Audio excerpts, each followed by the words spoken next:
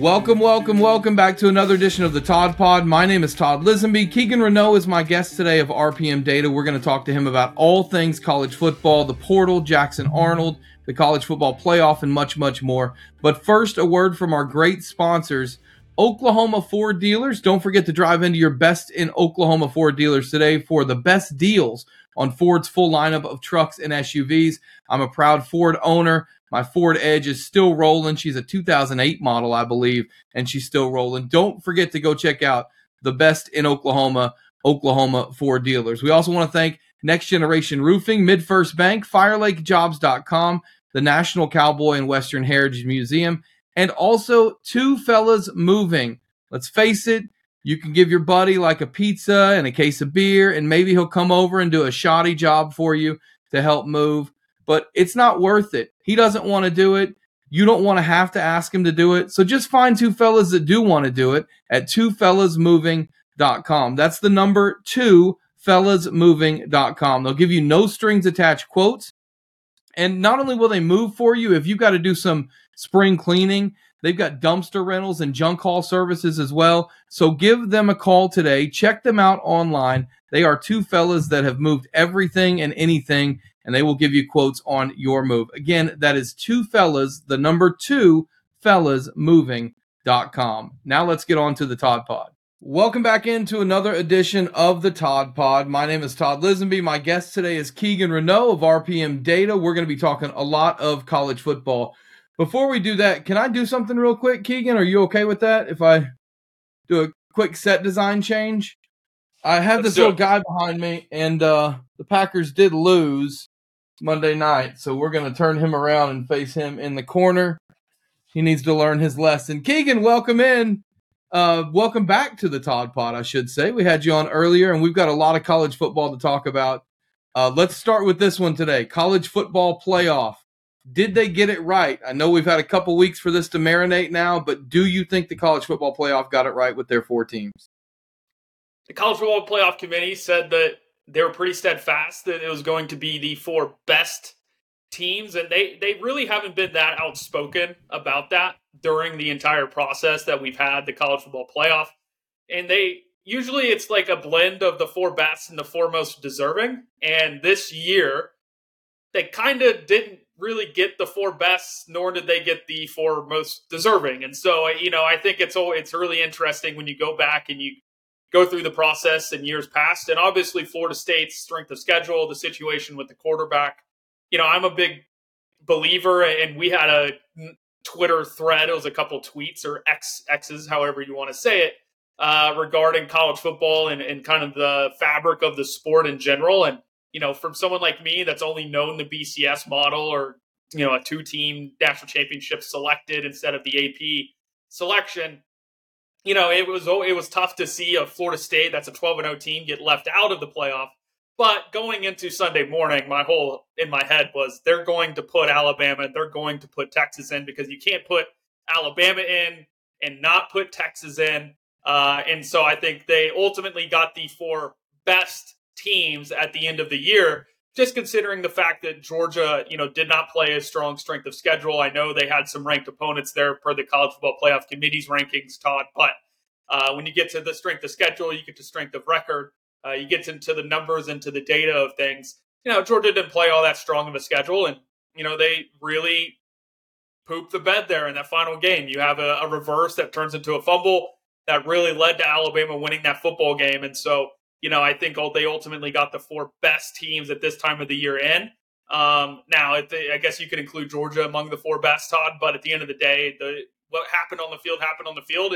It just sucks that a 12-0 team, the College Football Playoff Committee decided to be the judge, jury, and executioner of, deciding that Florida State couldn't win 1 game. Now, am I going to sit here and tell you Florida State had a chance to win 2 games against some of the best competition in the country? I don't think so.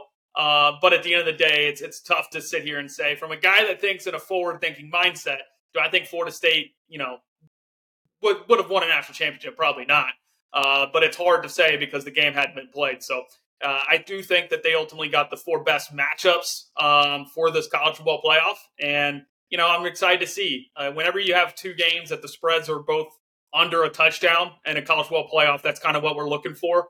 And I'm really intrigued. I think any of these four teams could win the national championship. I didn't plan to ask you this, but you had brought up Alabama and Texas and how you knew that if Alabama was going to be in, Texas had to be in. And that obviously goes to the head-to-head aspect of those two playing each other earlier this year. I'm just curious from a data perspective, how much does data care about the head-to-head aspect? Do we as humans take that into account too much when we're talking about finding the best teams over the course of a 12-game season? We can go back to the first time that I was on the Todd Pod, right? Talking about Oklahoma and Texas and who Vegas would favor in a rematch if the game was played the next week. No, I think the data does take into account how a team played against each other, but you go to the BCS and what the BCS model would have said in terms of the four teams getting in the playoff. It actually had Texas out and had Alabama and Florida State in as the 3 and 4. And so, I do think that when you do look at head-to-head matchups, the data doesn't really, whenever you get down into the weeds with it, does it say that Texas played Alabama at their place? No, it doesn't. It basically views Alabama as Team X and that their strengths and weaknesses are such and such. And then Alabama, in terms of playing Texas again, what would that matchup look like? It doesn't take into account the first game. But us humans, we can look at it and say, hey, these were the matchups that went poorly for Alabama. This is how Alabama's playing right now. And I do think it would be, a line for that game would be somewhat similar to what it was the first time when you account for neutral field. Alabama would probably be a slight favorite over Texas, even though I know the SP Plus and some of the top metrics out there don't view Alabama right now as a super strong team, Todd. But I do think what we're seeing in the market with Alabama getting early money against Michigan for the college football playoff, I would imagine that would be somewhat similar to if they played Texas, considering that the metrics love Michigan right now heading into the playoff. And it's just a believer if you can think Michigan can finally get over that hump against an Alabama team that's bigger, that's a little more physical, that's stronger, that has more athletes across the field. I'm excited to see how these matchups play out.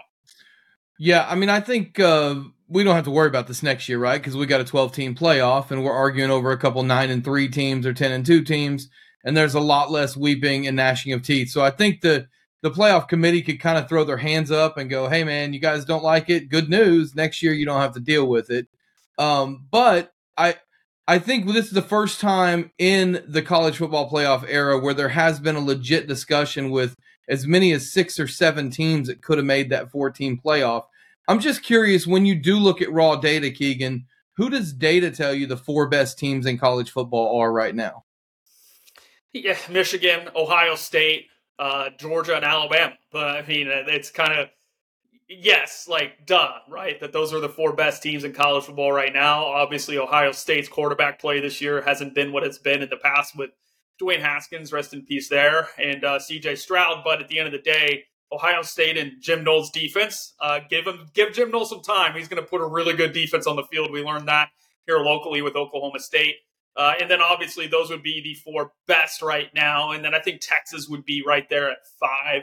I don't have everything pulled up right in front of me, but I think those are probably the 5 best teams. And then Oregon, right? Even though they've lost to Washington straight up twice, the data really loves Oregon, and metrics really love what Oregon's done this season. Washington was just a really poor matchup for them. And I think that whenever you get into these playoffs and you get into the head-to-head matchups, we can sit here and break down and, what my numbers have for the playoff are going to be different than what other people have. But at the end of the day, matchups are going to drive games whenever you have spreads that are this tight. I believe Texas is like a 4.5 point favorite over Washington, and Michigan's a 1.5 favorite over Alabama right now. And so matchups are going to drive this stuff moving forward. And, I think whenever you get into the weeds of these games, in terms of like who are the 4 best teams, like Washington would be a really bad matchup for Michigan. Washington would be a really bad matchup for Ohio State. And Washington and Texas are more similar. And so I think we've got some, you get deep in the weeds with this stuff. You get teams that are within a field goal or a touchdown of each other. I think matchups and how things drive games with that really give you a better perspective on how things should play out. But at the end of the day, obviously, as you asked, I do think the metrics right now, based off things that I look at, would have Ohio State, would have Michigan, would have Alabama, would have Georgia, and I think Texas would be right on the outside of those four. All right, 30-second quick hitter. Tell me who's going to win the college football playoff and why before we move on to some Oklahoma football. Believe it or not, I do think Alabama is going to find a way. Nick Saban's going to win another national championship here. Jalen Milroe is playing at a much higher level right now than he was 2 months ago. And obviously, Alabama's defense, they're pretty young. Caleb Downs, a freshman, starting in their secondary. I think Alabama is just a much better team at this point in the season, and they're going to find a way to win this thing at the end. Yeah, it's so crazy. We get so caught up on, the whole season should matter. Then it's who's the best teams. And as Garen Emick pointed out when we reacted immediately to the college football playoff rankings, this is an Alabama team that a week before they beat Georgia, nearly lost at Auburn, the same Auburn team that got destroyed at home by New Mexico State. So college football is such a fickle beast. It is strange, Kegan. I don't know. You're a lot younger than I am. I don't know how much bowl season really meant to you as a kid because you grew up more in the BCS era than you did in the bowl era. But bowl season, for all intents and purposes, is pretty much dead now. It's at minimal, it's different because it's a lot more about building towards next year than it is having the grand showcase for this year. With that said, there's a lot of building towards next year that's going to start for Oklahoma in bowl season, and it starts with the signal caller in Jackson Arnold. What are your thoughts on Jackson Arnold, what little you've seen from him this year, and what do you hope to see from him in the bowl game? The first thing that comes to mind, Todd, is that it was very obvious why Dillon Gabriel was quarterback one heading into the year. And they didn't really move off of that it wasn't a Caleb Williams, Spencer Rattler situation where Caleb Williams was much closer to being game ready.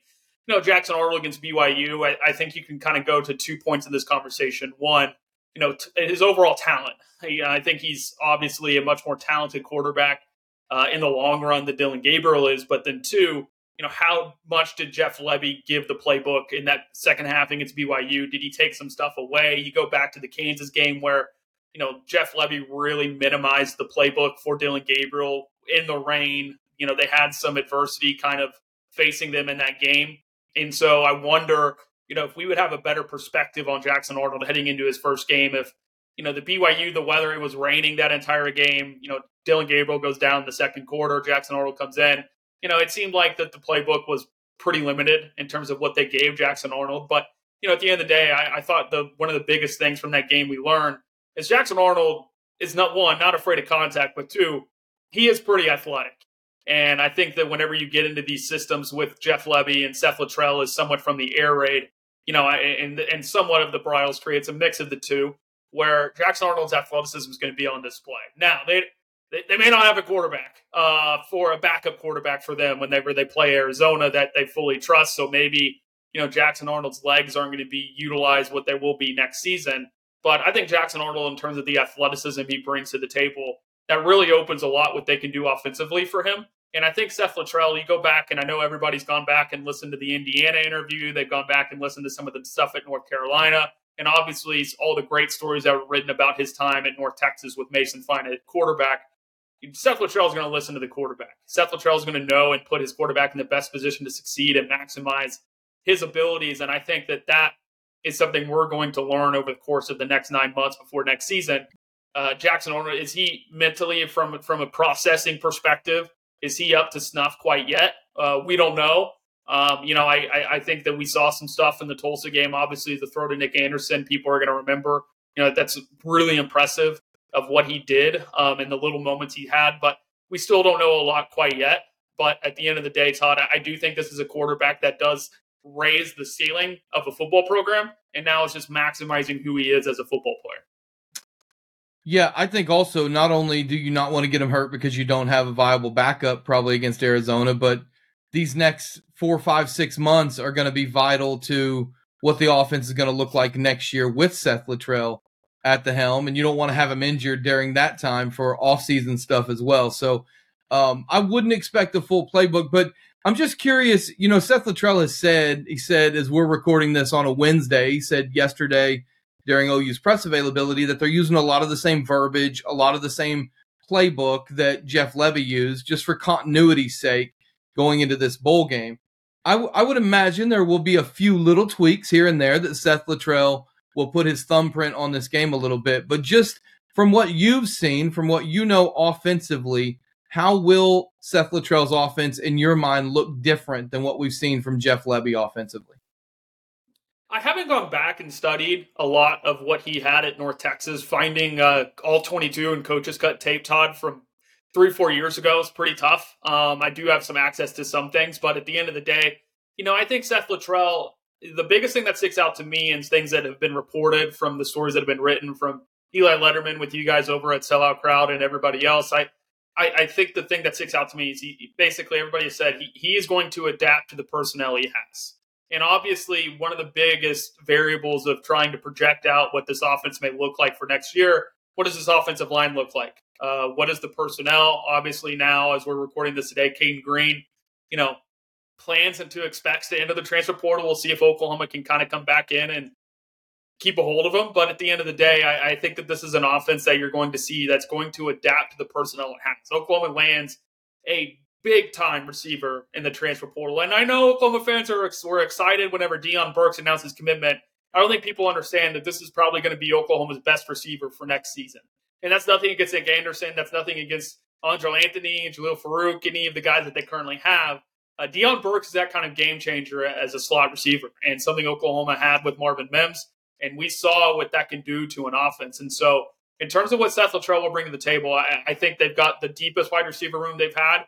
Since I've been covering Oklahoma, been covering, right, in parentheses, but, they've been watching tape. This is probably the deepest receiver room they've had in terms of just overall talent. And so I think that they're going to try to maximize that. And what does that mean? I think Jeff Lebby, for all he was at Oklahoma, which was good as an offensive coordinator, and I know that's gotten thrown to the weeds a little bit because of how things ended here. But at the end of the day, I think Jeff Lebby, somewhat kind of always fit square pegs into round holes at times. And hey, this is the offense. We're going to run it, and this is what we do. And there wasn't really an adaptation to what they have in terms of personnel. And so I think that's going to be the biggest obvious change. Is I think they're going to adapt to the personnel that they have. Does that mean not as many jet sweeps across? I don't know. But at the end of the day, I think that Seth Luttrell is going to listen to his personnel, and he's going to try to maximize that personnel for what he is.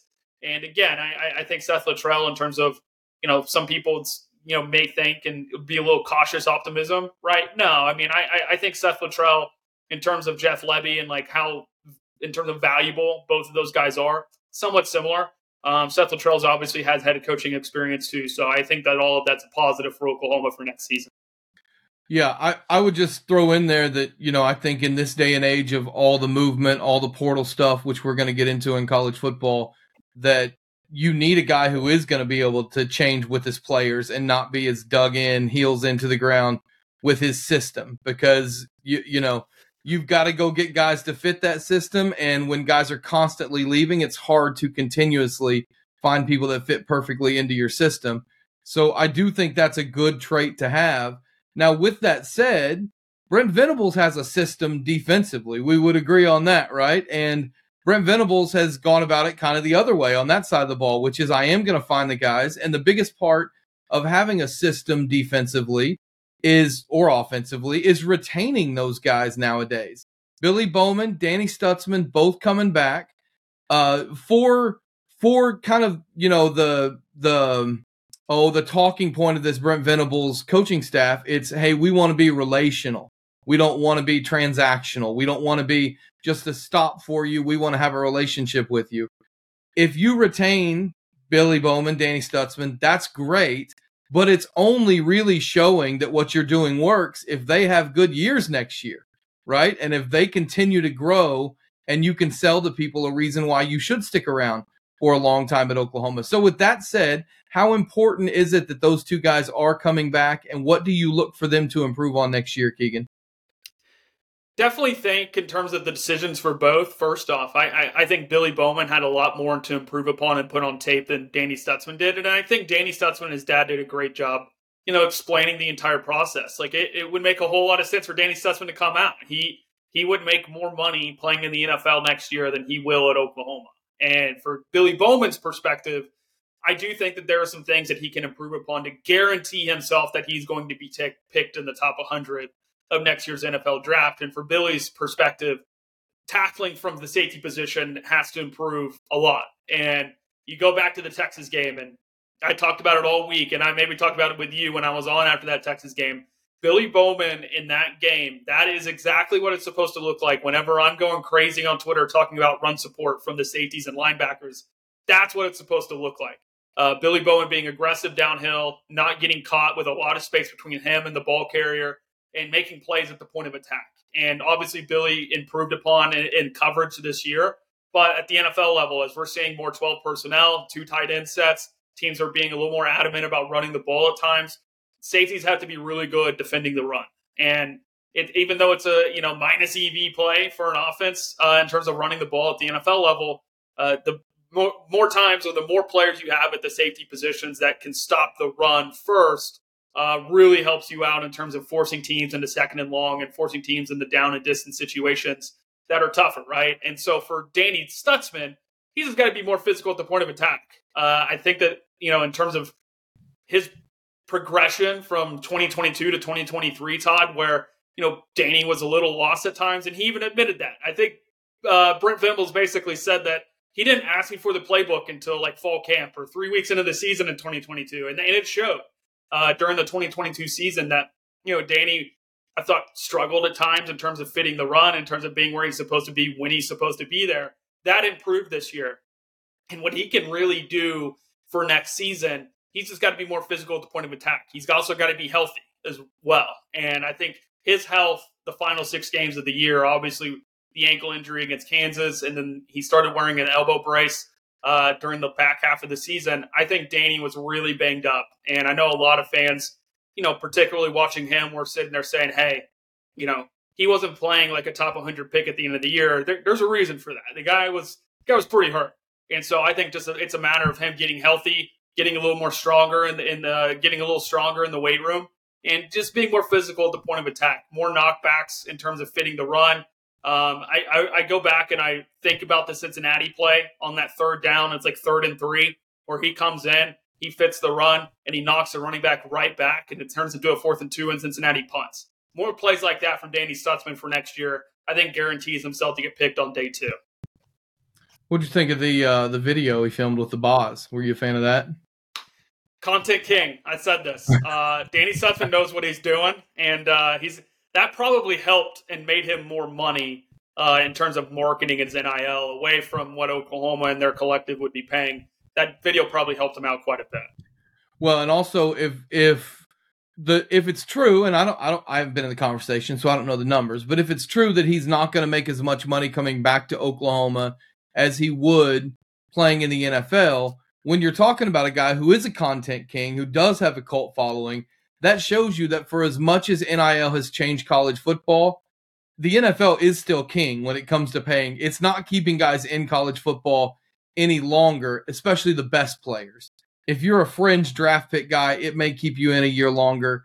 If you're a guy, like a Dylan Gabriel who's able to take advantage of that extra year, it may keep you in a little longer as well. I do want to ask you one more question before we get into a rapid fire round, Kegan. You mentioned Caden Green. Are you worried about this offensive line? And is it going to be the position where Oklahoma's going to have to hit the portal the hardest and have to hit on some guys? It is a concern, and it was somewhat of a concern before Caden Green entered, just kind of rolling through offensive line recruiting and development and strategy. And we're probably another month away from talking about the previous regime and talking about the recruiting strategy that Lincoln Riley had, where they were basically selling starting positions in the future. And so it was always really tough to stack, really good classes on top of each other. And you go back and you look at the offensive line recruiting during that time, taking 2 guys a year, taking 3 guys a year, taking 4 guys even. That was it. That probably wasn't the best mode of action, and that gets you into the position you're in right now. Now you're 2 years removed from it. The 2023 class, the 2024 class, or the first 2 full classes removed of the offensive line recruiting and strategy. And mentioned development is too. Difference between Jerry Schmidt and Benny Wiley. I think we found that out over the course of time that, what Jerry Schmidt does is more beneficial for offensive line and defensive line development physically than what Benny Wiley's was. And so, I think whenever you look at the situation in totality, it's going to take some time to build this thing back up. You have one starter from the transition class in 2022, Todd, and Jacob Sexton for next year. You had Caden Green was the second one from the 2023 class. That was a really good start for Bill Beanbo to build this thing back up. Now Caden Green enters or is expecting to enter the transfer portal. He hasn't officially entered quite yet. That leaves some problems in terms of you don't want to rely on the transfer portal. You can't build offensive lines through the transfer portal. They're, a Band-Aid on a bad problem, right? And so, Bill Beanbo, in terms of the 2023 and 2024 recruiting classes, he needs to hit on 3 or 4 of those guys now. And you thought you had one in Caden Green. Now that guy's gone. And so, yes, I do think it's a problem. Heading into yesterday morning before the announcement, Todd, my bigger concern was about cornerback play than it was offensive line play. But I can tell you in a matter of 24 hours, that concern has definitely flipped to, I think this offensive line is definitely going to be a huge question mark for next season. It was already, but now it's an even bigger one. And again, not to sit here and say Caden Green was a ready-made product already, but in terms of being able to develop him, and we could get into, I know we don't have a lot of time, we could probably do another whole podcast on transfer portal and roster construction in college football, but just from thinking of it from an MLB perspective, you had 2 years of cost control with Caden Green, where you had 2 years where you already had what his NIL number was. You already had him in terms of in-house. It would have been a lot better to develop him over the course of time. And now you're bringing in likely what is going to be a 1-year rental. And so that really puts an emphasis on some of these 2024 guys, whether it's Eugene Brooks. We'll see if they can get a commitment from Eddie Pierre-Louis, the offensive lineman from Florida. If they can land those 2 guys, they're probably in a little bit better shape, Todd. But at the end of the day, it's not just talking about the 2024 season. In general, I do think it's somewhat of a concern right now in terms of the offensive line room. I lied. I do want to bring up one more thing because I don't remember if we talked on the Todd Pod last time about this or if we talked about this kind of off air. But you had told me there are guys who are out there who will go to a school and find out how much in NIL money can this guy get. Then they'll call that guy out of the blue and say, "Hey, you don't know me, but if you go sign with, we'll just throw out Houston, you can make $600,000. I just get a cut from it," right? Isn't that kind of how that works? That is how that works at times right now in the world of the transfer portal. And they're going back to, there was a guy that transferred from Syracuse that committed to Wisconsin. There's a great story in The Athletic about this, that an agent got involved and said, "Hey, you can make X amount of money and I'll collect 15% of it, but I can make you more money going to this place." Player decommitted from Wisconsin, decommitted from Wisconsin the next day after he committed, and then recommitted back to Wisconsin 2 days later. And so, yeah, the process right now is unsustainable for these players. And you mentioned a second ago regarding like NFL money. We are seeing more players this year that are day 3 draft picks going back to school that are not going to make more money at the college level than they would at the NFL level. And it's pretty fascinating to see. I think there's some bad advice being given out there in terms of some guys going back to school. And from what I do in my neck of the woods in the agent world, there is a lot of people scrambling to figure out what their 2024 NFL draft class is going to look like. And to everything you just mentioned, I think that plays a huge part in it, where these guys are getting promised that they can go in the portal and that they have X amount of dollars at certain schools.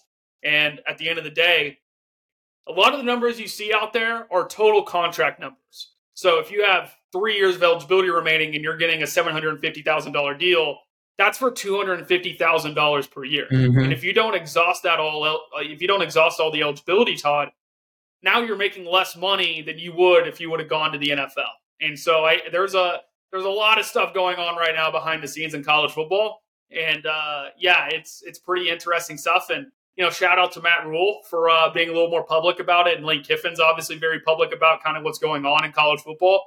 And so, I think at the end of the day, we'll see if this gets fixed with some federal legislation. But right now, it's just an unsustainable model. And, I think at some point, these collectives are going to get really, really smart about the way they distribute their money. And I can tell you that there are some schools that are being really smart about how they distribute their money. And, they're finding out, hey, player X isn't really worth 4% of our entire budget. Player X, we get into like the salary cap part with the NFL, but I think at the end of the day, you have to start thinking about this stuff a little bit differently.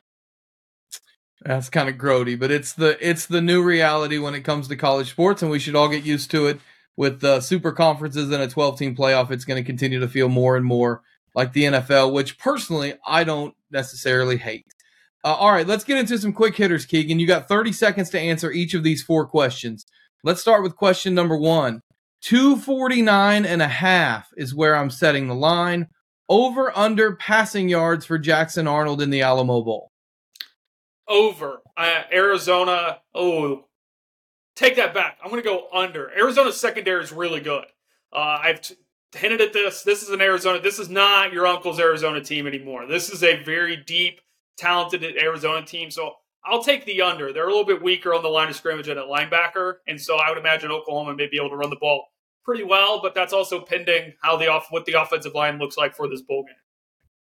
That means I said a good line if you said over and then changed your mind back to under. So I'm proud of myself for that one. And you mentioned Arizona. It's also interesting. Arizona, if we had a 12-team playoff, they might be your Big 12 champion in the playoff this year. So that program can use this for sure as a stepping stone going into a new look Big 12 next season. All right, let's talk about next season. OU to the SEC. We know as we record this, we will find out tonight when they play their opponents in the SEC schedule release, but we know who their opponents are going to be next season. I'm going to set the number at 8.5 on regular season wins for Oklahoma next year. What do you got, Kegan? Man, you're just setting up for Oklahoma fans to hate me for an entire offseason. I'm going to go under. At 8.5, I would go under. I think that this is it's a very tough schedule. Oklahoma is building towards 2025 for next year. And so I think 8 is a pretty good number in terms of them for wins for next season, 7, 8 wins. And so under 8.5 for me. And I just think the road games at Auburn, at Ole Miss are going to be tougher than what people expect. And so and obviously they have games against LSU, Alabama, and Texas. And you go 2 and 3 against that group, you feel pretty good about where you're at heading into 2025. One of the things that you're good at, Kegan, is having opinions on assistant coaches. You love coordinators. You love finding out what they do. So with that in mind, who has made the best kind of under the radar assistant coach hire in your mind in college football this offseason so far? Yeah, just right off the cuff, I love what Jonathan Smith did by poaching Rossi, the defensive coordinator from Minnesota. It's a lot like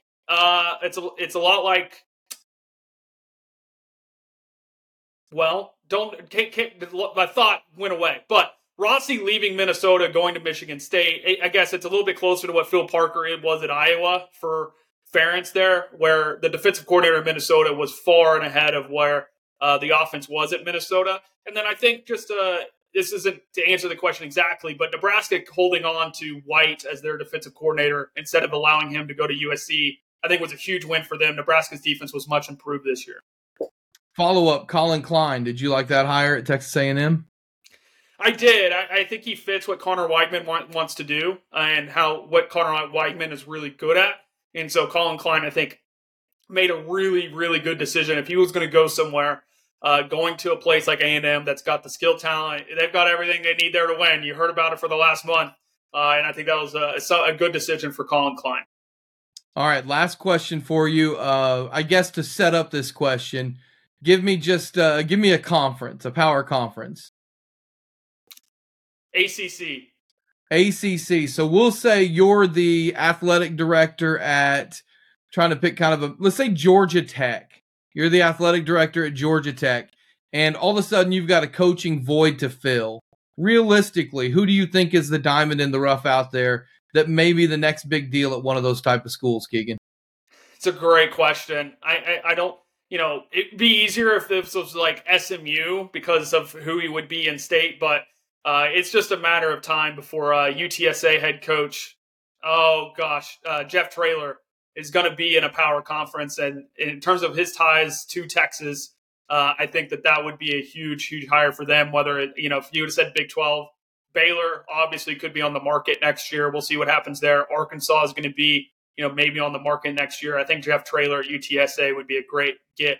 And that's, the obvious choice. But there's a lot of love for J.G. Kinney out there, the current coach at Texas State. in what he's building down there at Texas State. So, I would go Jeff Traylor from UTSA if I were at a power school.